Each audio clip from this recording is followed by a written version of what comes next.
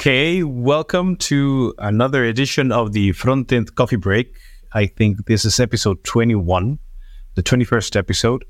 This is a podcast where we take a break from everyday things and just grab a cup of coffee and discuss a little bit about front-end related topics. And well, as always, I have my colleague, Ricard. Hello and welcome. Hey, Chucha, welcome back. After the summer break, we are back. Yes, I hope that you had a nice summer break. Yeah, working, but yes, very good. In my case, most of the time working, although I took a few days off and back re-energized and ready to continue working on this fantastic coffee break. And I don't know if you're having a drink today. I am with it's not coffee with milk, but it's more milk with a bit of coffee. So that's what I'm trying today. Yeah, no, I'm dry right now, but let's see what the afternoon brings. Great. So today we have a very interesting topic. I think this is something that has been asked a couple of times. You mentioned during the last discussion we had about topics that it was something that has been asked from you, which is basically, and it happened to me as well, especially in the last mentorship program that we have been working internally. They have asked, how do we find time for career development, or how do we find time to do additional things, the additional things that we usually do for the company, which, for example, includes the podcast and such. And if you work, while still delivering the amount of work that we have to deliver, that it's expected. It's easy, Chucha. You just have to work 16 hours a day. Only, oh my goodness. 80 a week or 60 a week, it's fine. Well, okay, let's rephrase this. How do we find a way to have time for career development or do additional stuff other than development, for example, while maintaining a 40-hour work week? Well, there's no easy answer. There's no possibly a black and white answer. Where do we begin? Well, first of all, I think that, as you say, there is no... I agree that there is no black or white thing. I think it's something that, depending on each person, it works for you. I mean, there's different ways of doing it. And it would be nice to discuss or to share a little bit about how you do it, how I do it. Maybe this would work for someone. And then at the end, if anyone has ideas or comments for it, we would love to read them and comment them. But I think that we could begin on I think that it all depends on resource and time management. Okay. In the end, time is a resource, and also your time is a resource, and we have access to several resources, and I think that would be the trick. So let's go through different bullet points that we've talked about, and let's begin with one of them, which is very interesting, especially, I think, at least for me, it has become more visible. I've been more aware of it after the pandemic, which is basically how to work asynchronously or asynchronous working. So what would you have to say about this part? I mean, definitely learning how to work asynchronously should help you get more time to work on, to get things done and to work on other stuff. So work async successfully. Maybe you work successfully and it doesn't work. You have experience, me as well, working with different time zones or different countries, different offices. So it's something that you gotta be good at or learn how to do. Find your own tricks, find whatever works for your team or your company or your setup. I mean, everybody has different tools and different organization, whatever. In my case, one of the most important things is knowing, not blocking other people. So if we'll know the phrase this meeting could have been an email. In our modern stack, this is content centric, we use Slack. So it'll be, this call could have been a Slack thread or a Slack message. And whenever I write in Slack, I always try to be over communicative. I mean, not writing just yes or no, or just writing, how are you? That's, for it's a no-go, you gotta, write a lot, write with bullet points, write with links to documentation, something that will give the other person at their own leisure, at their own time to digest and just get back to you whenever they can, right? Because I know that other people's time is very precious, as you said before, and I don't want just to, block a 1 hour slot in your 8-hour calendar, and which is already an eighth of the day, just to something that you could answer me later, or maybe you just work until 7, I work until 5. So you will do it when I'm not here. And in the morning, I'll have my answer. I think that this is very important. And as I said, when for me, it became more important after the pandemic, because we suddenly were forced to work from home. And then you had the environment completely changed, that work dynamic completely changed. Because, for example, I used to sometimes have a question for someone and I would just stand up, walk to that person's place and would say, hi, I have a question for you. And usually I would get, I don't know if that person would be busy or not, but they usually would, I would usually interrupt the person. They don't care. I mean, if you think about it right now in terms of remote, it's really like, how to say it? I don't know, aggressive or very like intrusive, that you just walk up to someone and say, hey, can you stop doing what you're doing, whatever it is, and attend to my needs? So it's the same as when, I don't know what happens to you. There's always 1 or 2 people in your project or inner circle that they call you directly in Slack. And it's very, wow, a phone call. Like, what is this, right? So I have to stop what I'm doing and answer you. Usually the things I tend to, they're not super urgent. So dropping me a message, either DM or, pinging me with my handle in a public channel, you will get my attention eventually. If it's not right now because I'm doing something that I need to just finish, let me finish typing and then I answer. So yeah. And this is precisely one of the big changes. Now, we should embrace asynchronous work. I mean, even if we're in the office, we should embrace asynchronous work. Like, for example, sending a message, hey, I need you, and please inform me when you will be available so I can go and talk to you directly, because maybe it's going to be faster if we do it this way. But it's important to embrace the asynchronous work, and important to be mindful about other people's work, and therefore use the messages not by saying hi and waiting for the other one to answer. No, it's like, hi, I would like to ask you, and then use the one phrase to be as informative as you can. Just as you said, that person will have the time to sit down, look at it, and say, okay, think about it, and then get back to you whenever they are available. But it is important to embrace this and this type of workflow, to know that you can just leave messages there and they will get back to you whenever they can. For example, we have, I've never heard of this before in other companies because, I've been I think that next week is going to be, this week, tomorrow, I think it's going to be 9 years Today. that I've been, no, it's tomorrow. Tomorrow, I'm going to be 9 years since I've been here. Congratulations. Thank you. And we have this state, the status in Slack, which is, we call focus time, which basically it's like, please don't bother me. I remember we had it back in the office and currently I still use it. But for me, the focus time means write whatever you do. I'm not going to answer immediately. I'll get back to you whenever I can. And actually, this includes, I think, not only Slack messages, but it should include email. It should include other forms of communication. And what I usually do in this case is when I don't want to answer because I want to be focused, I usually set up like in my mind, okay, at this time of the day, I'm going to stop what I'm doing. I'm going to look at messages, see if there's anything urgent, and then answer back.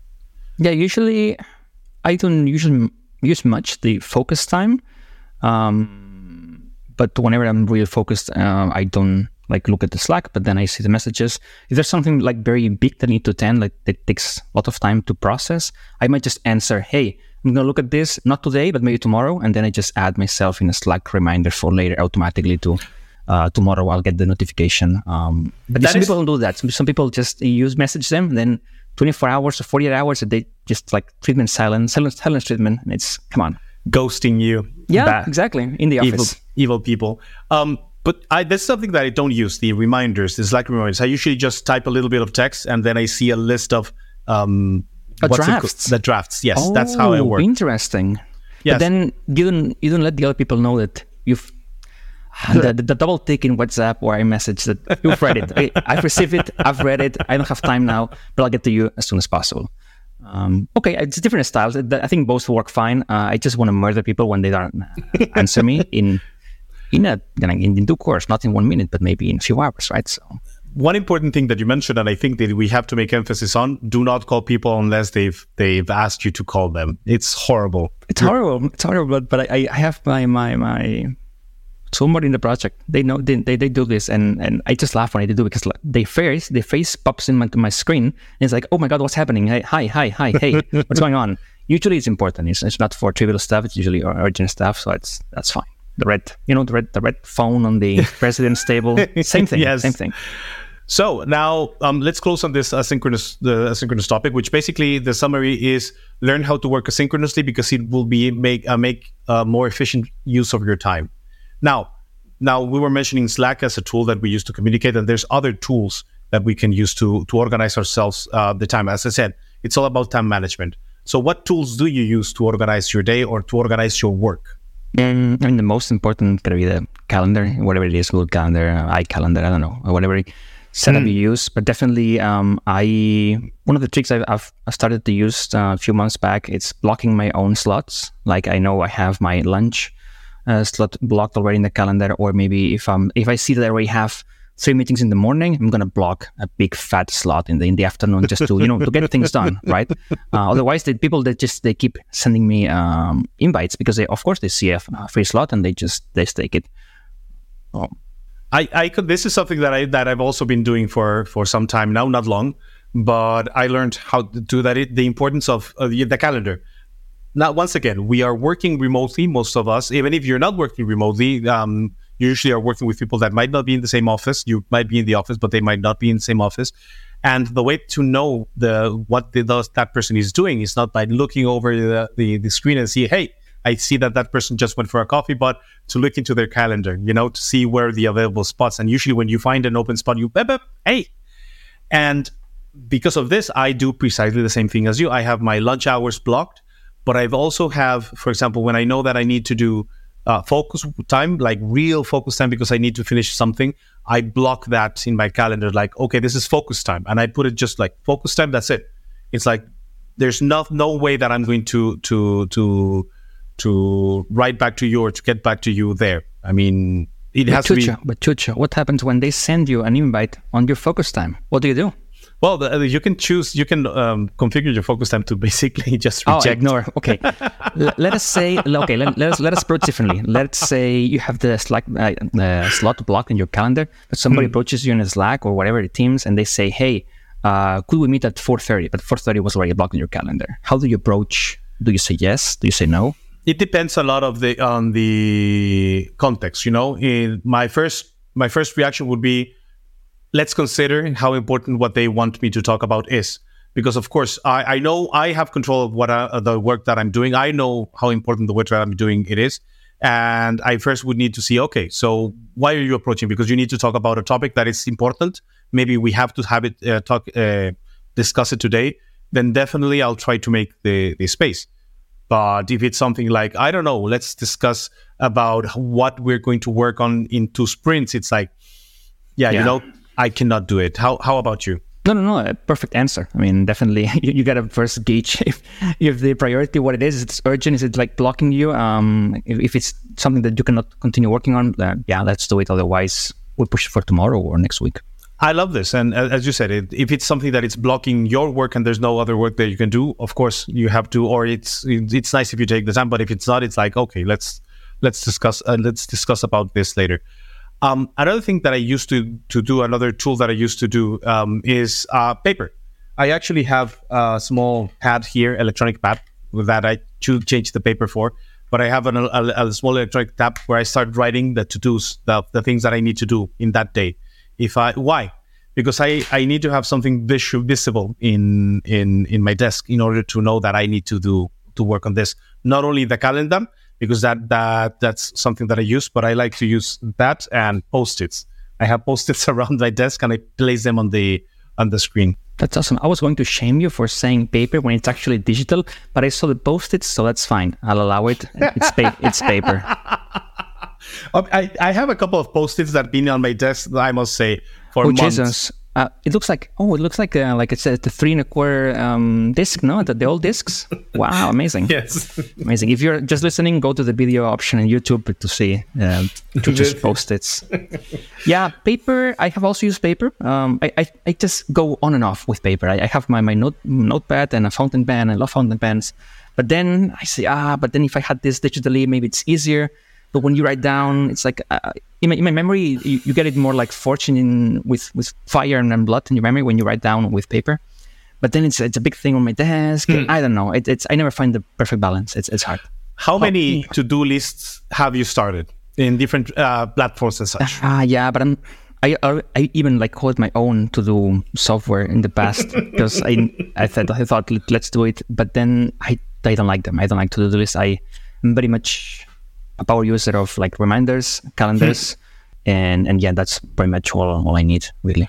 I have a lot of to-do lists that at the end they're everywhere, and I always say, oh, I'm going to use this, I'm going to remind me this about this and such, and I never end up doing it. The things that have been working for me, it's besides the ones that I've showed, I use Sublime, for example, for text taking notes, and I just keep on adding tabs, and eventually by the end of the week I go to Sublime, I look at the tabs, and I start closing them and organizing myself based on the notes that I took. Tabs, a tab hoarder. So you probably have 20 tabs or 30 tabs in your Chrome, no? No. Okay. I hate tabs in Chrome. I try to have the minimum amount.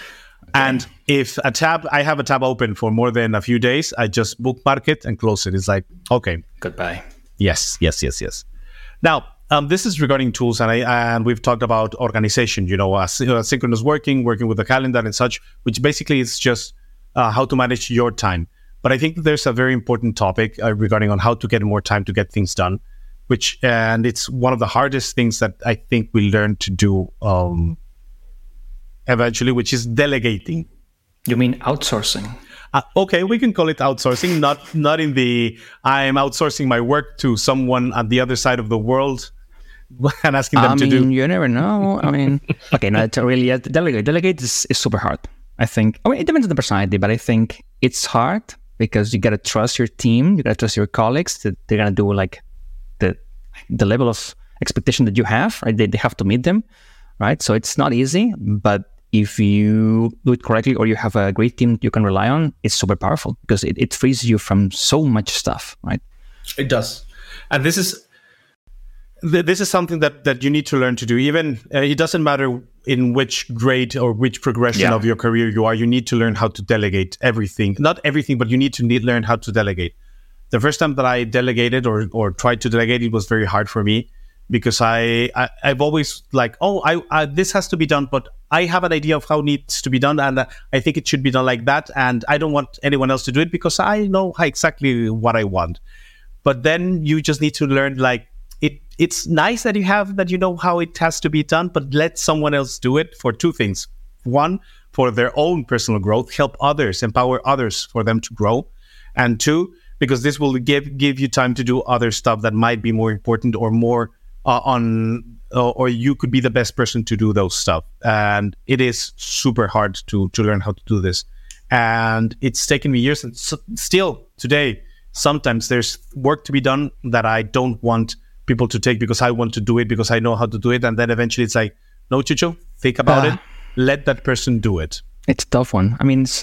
Sometimes it works great. Like you have a colleague that you can really trust and they just do it the way that's supposed to be in your project, the way you've outlined your standards or guidelines so that they follow whatever it is. Even if you don't spell out how to code it or how to find a solution, they will just find it the way. And then, programming, there's always different ways to do it.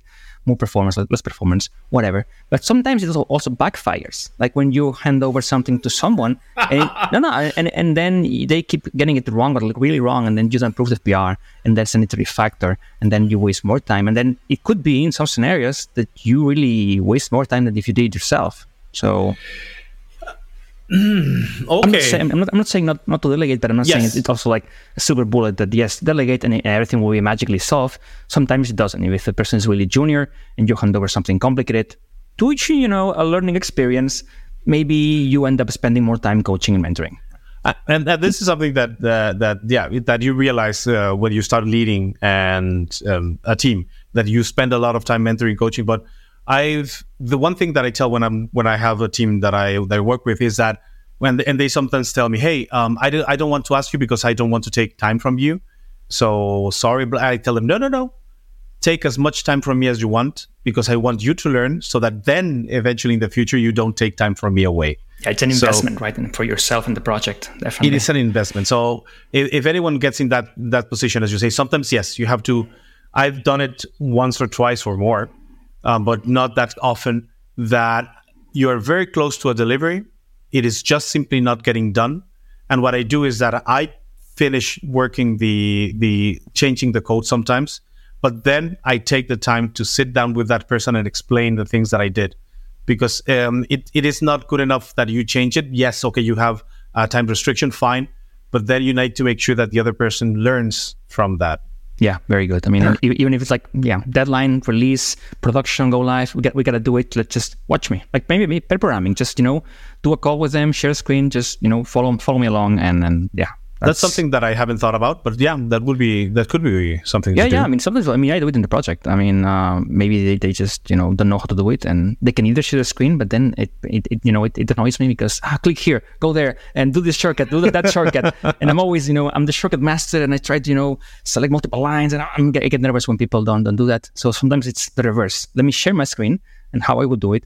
And if they tell me slow down, I will slow down. Otherwise, full speed ahead. But in the end, you get things done. Right? Yes. As long as they learn, and I think that's the goal, right? Okay, so you delegate because then, of course, you free your own calendar of meetings that you don't really have to be there, because all people can do it for you. And again, it's a balance of, okay, you have the role, you're getting paid for that role, so it's like don't like just hand over the not cool stuff. I think when you delegate, you also have to delegate cool stuff. I agree. Right? So it's not like, now go to that meeting to talk to the client or talk to that other person who's very annoying. No, just, those are fine. You have to also delegate maybe those. But also, when you get a nice requirement, like implement this new tool, this new stack, something, maybe it's time to also give it to them, right? Yeah, and this is something as well. Once again, it's hard, but it's something that we need to learn how to do, especially because it is, once again, more time on your hands to do other stuff that might be more important, and that you might be the best person to do it, or maybe it could be beneficial for your. We'll get to that, to your growth. And this is something that you mentioned that sometimes is not taken into account or in consideration, which is meetings. I think that's one of the biggest time wasters in developers' not work. All meetings, to just some meetings. Some meetings, but definitely. I think that this is something that we don't think about, something that can be delegated. And I think that meetings can be something that can be delegated. For example, demos. If you have something more important to do or something different, you can start coaching the other people to do demos, and then just, okay, you're going to be doing the demo. I won't be attending because I'll be working on other stuff. And the same thing for other meetings. We need to discuss, do a refinement. You can just quickly go for the information that you need to that person. It's like, I trust you, and then we can have a quick catch up. So it's all about managing your time, and sometimes delegating meetings to other people might be a way to, one, introduce them to the world, the beautiful world of meetings, and two, giving you a little bit more time. As a manager would say, it's a learning experience. Just take the meeting for me. No, I agree with you, definitely. So it happens a lot of times. And maybe they ping me because I'm the lead of the project. But then when I see that something can be done just with one person, with one front end, I just get the more inexperienced people. Just go there, find the requirement, get your analysis, and then report back to me if you need. If not, just move forward, right? Empower yourself and go fly solo. Okay, let's talk a little bit about other things to take into, general stuff to take into consideration. And like, for example, one thing that in order to, once again, manage your time, you need to be good into being able to determine how much time things need to be done, which is, what's the term? To estimate your work. Yes, estimation. Sorry, I always forget the term. You mean crystal balling? Yeah, crystal balling is nice. How else do you do it? I mean, with it's impossible. I mean, it's all based on previous experience and assumptions. But one thing to manage your time correctly is to be good at estimations, and this is something, a skill that can be hard to obtain sometimes, but it's something that you need to learn. That just because in your mind you think you can do it in an hour doesn't mean it'll get done in an hour. You will end up doing more work or spending more time doing that work just because you said an hour and you need to finish it and you don't have the time to do it, and blah, blah, blah. Yeah. My motto is always like, always overestimate, never underdeliver, right? Yeah. So it's better. I mean, of course, there are ranges, and you will not say for a task that is changing one hex color 3 days. But if something that you're not sure about, you got to add the buffer, because the client then now has the expectation, okay, this is going to take me 3 days. And when you finish in 2, it's fantastic. You gain 1 day, and you tell them, hey, I was faster than I thought. Here's 1 day back to you. So that's a fantastic feeling, rather than, okay, I'm going to estimate 2, because then they'll think it's a cheap requirement, but then I'm going to spend 3, and I'll have to tell them, hey, this was actually more expensive than you thought. So, yeah. This is the Scotty from Star Trek philosophy. And it was, it's a show. He was always saying, I cannot get it done in less than 5 hours. And then he did it in less. And then eventually in one episode, he says, well, basically just tell your captain that you need double the time that you need to do it, and impress everyone when you do it in less time. Nice. Anywho, now all of the things that we've talked about is basically how to get more time, or how to make an efficient use of your time. And this is super important, and this is something that you need to learn. But okay, now you have an efficient use of your time. Now, how do you keep on learning or growing in your career once you have everything like efficiently managed? Well, I mean, maybe what we do, like knowledge sharing. Knowledge sharing is something that not only helps you as a knowledge giver, but also the knowledge receivers, right? I definitely think that this is one way of when you get to a point at the beginning of your career, you learn a lot just by doing whatever project you're learning, and they ask you to do stuff, and that's how you learn. But eventually you get to a point that most of the work that you're doing is the work that you've been doing for years, and maybe it's nothing new, and you want to keep on learning new things. And a great way to do it is precisely as you said, knowledge sharing. It's find a way to find reasons to share new topics, to investigate new topics, and share them in your community, inside your company, or even also inside your own project. Sometimes projects, I used to be in projects that we had knowledge sessions, sharing sessions, not every project. But we had projects that once a week, once every 2 weeks, we had 1 hour of knowledge sharing that included, of course, the investigation time. And this was project time. And I think this helped improve the project, and it helped improve your knowledge. And this is the way that you, for example, could say, okay, let's try, I don't know, a new way to work on fonts, a new way to work on images. I don't know, but this is a good way to increase your knowledge. I don't like public speaking. Why do I need to do a public speaking experience when I don't want to do that? It's the only way for me to grow as a developer. No. This, of course, I personally think that it's important to know how to do a little bit of public speaking, but there's a lot of people that can be introverts and would have a hard time to do this. There's also ways to share knowledge with articles. Even you don't have to write them. You can even just share them in the channel. We fortunately have a very rich community, Slack community in Cognizant Netcentric, in the Frontend Heroes channel, and we constantly see people sharing this kind of links and writing, and it's fantastic. Or go back to episode 1. You should have a blog and just write a blog. You don't have to public speak. It's public speaking, but it's like, it's your own thing. So get a blog. What else, Joe? I also, for example, this for me, in the last few years, the way that I've learned the most has to be through the podcasts that we've been doing internally for a couple of years and externally this one.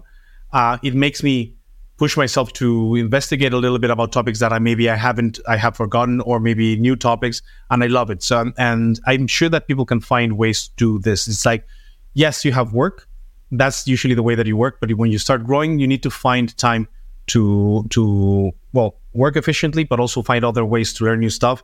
And ways that you can do it is by knowledge sharing, or doing these kind of things that we're doing. And there has to be other internal things that you can do. Yeah. And I think it's like a client expectation that you always deliver excellence, right? And they want you to be up to date. They want you to be excellent.